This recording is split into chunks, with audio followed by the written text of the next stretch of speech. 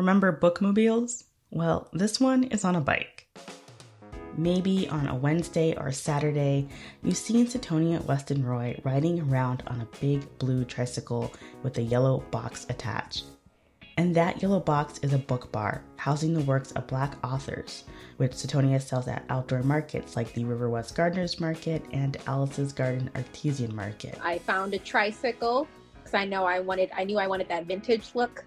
Originally, Setonia wanted to sell her books at a brick and mortar store. When COVID hit and I knew that because I was going through getting funding, it was looking like I was going to be approved, and then COVID hits and suddenly, the year looks really different.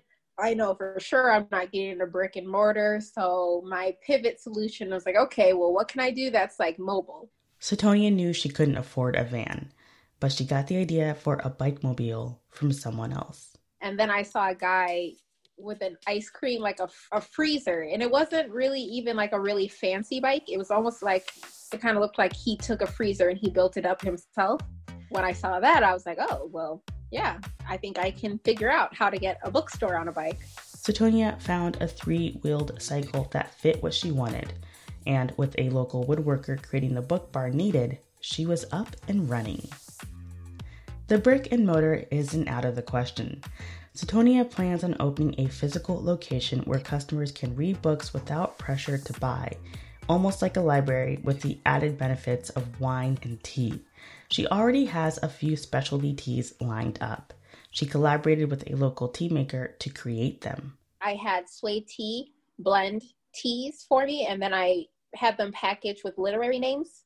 I know I went in there and I told her, I want to do a tea that steeps red, that's maybe a little spicy and has like a surprising flavor. So she put together hibiscus and a couple of hot peppers and lemon peel or zest in it.